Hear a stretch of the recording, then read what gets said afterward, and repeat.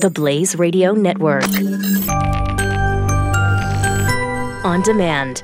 A staffer for John McCain on April 30th, 2013, met with the IRS. And as a way to curtail political activity, whether it was legal or illegal, whether it was improper or proper, of 501c4 groups, let's audit them so much that they go out of business.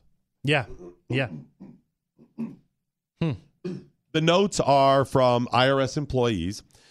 Judicial Watch reported on this similarly in 2015. When you say notes, are those handwritten notes or those emails back and forth? I think it's handwritten or audio. So this notes. is stuff Right. that were actually in play as this whole situation was like flourishing? Yes, during the meeting, these were being transcribed or recorded. Okay, so this is not interviews for like, hey, No, Doc Thompson. These are notes from the meeting. From the meetings. Yep. Okay, Yep. all right, cool. All now, in the past, Judicial Watch, because they had some other information via FOIA request, they said, get us this information, reported similar things, but a bunch of it was specifically redacted. Where they just give it to you black and out. Now, why would that stuff be redacted? It's covering people's butts. It's not national security. It's not personal information. So in the past, McCain said, oh, it's all a lie. It's all fake, whatever. So they put this out. So what is they did another FOIA request for other notes. And the other notes were not redacted, essentially. Okay. And when you put them next to the other stuff, you can see, okay, this stuff is legit. This is the stuff they redacted. And you can kind of see. And it says specifically that this guy, Kerner, suggested that. Okay. Of course, now John McCain's office says John McCain was out there fighting, for the Tea Party groups and, targeting when the IRS was targeting them. No. Do you remember John McCain mocking the Tea Party, called them trolls and all of this stuff, hated them? John McCain may have been outwardly opposed to Lois Lerner and called for her to be fired, but he was playing the ends. He was playing the ends against each other. He does not like the Tea Parties. Yeah. He didn't like it because John McCain is the political insider. He is we're all created equal, but a little more equal. Yeah. He is the progressive who is going to run things better than you and I because we're stupid. Yeah. This is who he is. In order to fully understand that, you got to understand the dates, the timing of all of this. John McCain's staffer met with them April 30th of 2013. Okay. 2 weeks later, May 10th, is when this story went public about the Tea Party targeting. Oh, wow. Now, the targeting of Tea Parties had started 3 years before. So it's not like John McCain's staffer went up to Lois Lerner and said, you ought to target the Tea Party. She said, great, and it was on. What this shows is John McCain's staff had the same idea that Lois Lerner and the other progressives that were running the IRS at the time, he had the same idea to use it to punish people. He was just too stupid to do it 3 years sooner. They were late getting to the party. They came up with the idea after the others did. That's all this means. It doesn't look like they were part of the Tea Party targeting because it was much later than that. But he came up with the same idea. So let me give you the time frame on how that all played out. January 21st, 2010. Okay. So January 2010, the Supreme Court rules on the Citizens United versus the FEC, the Federal Elections Commission. Okay. We'll dive into that in a minute. Later that year, a couple months later, March 1st through the 17th, the IRS agents identified the first 10 Tea Party cases that they're going to target. Interestingly, they started doing that the day after Obama met with the head of the union of the IRS workers. So he meets with the head of the IRS workers union. They have a couple different unions. And the next day they begin targeting the Tea Party cases. Now, this is early in 2010. 2010 was the midterm elections. Late in 2008, TARP happens. The Tea Parties start popping up before Obama's even in office. They're pissed at George W. Bush, the overspending. We're taxed enough already. It starts up. Obama gets elected. He starts with health care. He starts with stimulus, overspending even more. Where his deficit that year was $1.5 trillion. It's going crazy. So the Tea Parties are flourishing all through early 2009. Do you remember the march on D.C., the 9/12 march? Oh, yeah. With Freedom Works. Mm-hmm. I was there. I was in the first couple hundred marchers. That was all late 2009. So all of 2009, they see what's coming. We got to stop this movement. And the plan was stop them so they can't get organized. They were worrying about the midterms and then Obama getting reelected. Well, it's too late. By the time they start this in 2010, the midterms are going for the Republicans. And it did. Big red wave.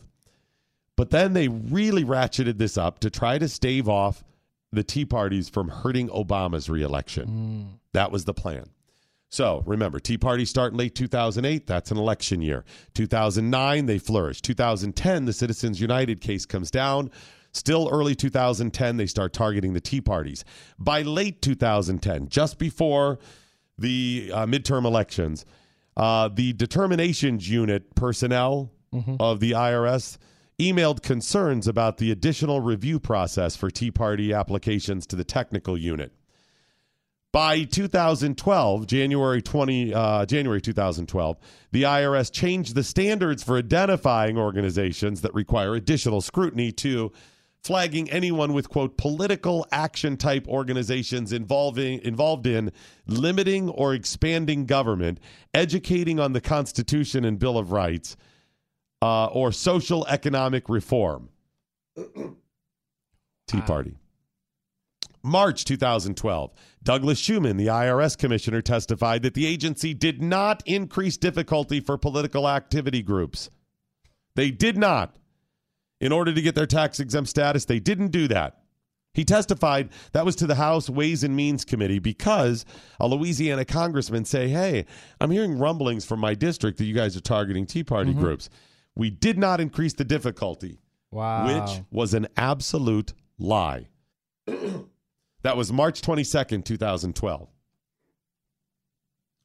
1 year later, just over a year, April 16th, 2013. And there's many things in between here. I'm giving you the abbreviated version. Just before tax day 2013, the White House counsel's office receives item line information from the IG about upcoming reports, including that the IRS was targeting people. Wow. That is April 16th. A couple weeks later, April 30th, that's when John McCain's staffer met with them and said, hey, maybe you should go ahead and do this. Maybe you should go ahead and target them. A couple weeks after that, May 10th, Lois Lerner is speechifying on a little panel, I think to some attorneys, nothing to do with Tea Parties or how they scrutinize this stuff. And somebody stands up in the audience and goes, yes, I've got a question for you. Can you tell me about the Tea Party targeting scandal? The public had not heard anything about this. The only Tea Party groups that knew anything about this were those that were like, how come I'm getting audited and you're asking me these weird questions? I better call somebody. Yeah. And when they had talked to other Tea Party groups, but they had no idea the scope of the targeting. So this person stands up, ho, ho, what's this? And it was found out they had somebody ask that question. They planted it in order to get it out there so they could control it. That's absolutely true. Wow. That's May 10th, 2013. 4 days later, May 14th, the report by the Treasury's Inspector General for Tax Administration revealed early in calendar year 2010, the IRS began using inappropriate criteria to identify organizations applying for tax-exempt status. And they gave specifics about who was being targeted. So, McCain's guy, April 30th, why don't you do this? A couple days before that, Obama found out about it, even though he likely knew. Lois Lerner on May 10th, ho, ho, what's this? 4 days later, the IG report comes out. Remember, the White House got that information weeks before the planted question, meaning Lois Lerner could get this out because when she admitted it, she used this term. It was absolutely incorrect, insensitive, and inappropriate. No one had even known about it. And you're admitting to this as part of a question and apologizing the same day. They thought they could stave this off. Now, remember, in the last year, we found out that the IRS has now settled using your tax dollars, your money, to pay the Tea Parties, to pay the lawsuits, to pay them off, essentially, after handling them and treating them inappropriately while infringing their rights. That's what happened. Wow. Obama and his administration used the power of the government to infringe American citizens' rights. For what reason? Political purposes, to see their party get reelected. And then, eventually, after dragging it out and treating these people so poorly, use your tax dollars to pay them off. Wow. And who got punished? Lois Lerner? No. That's right. She retired. Yeah. She was forced to retire 2 months later, so she got a higher salary, a higher retirement. Mm-hmm. If they had forced her to when all of this hit, like when the heat was on, they kept her employed for like 2-3 months until she reached that next level, so she got a higher retirement. That's her punishment, getting a big, cushy retirement, which I remember looking at it.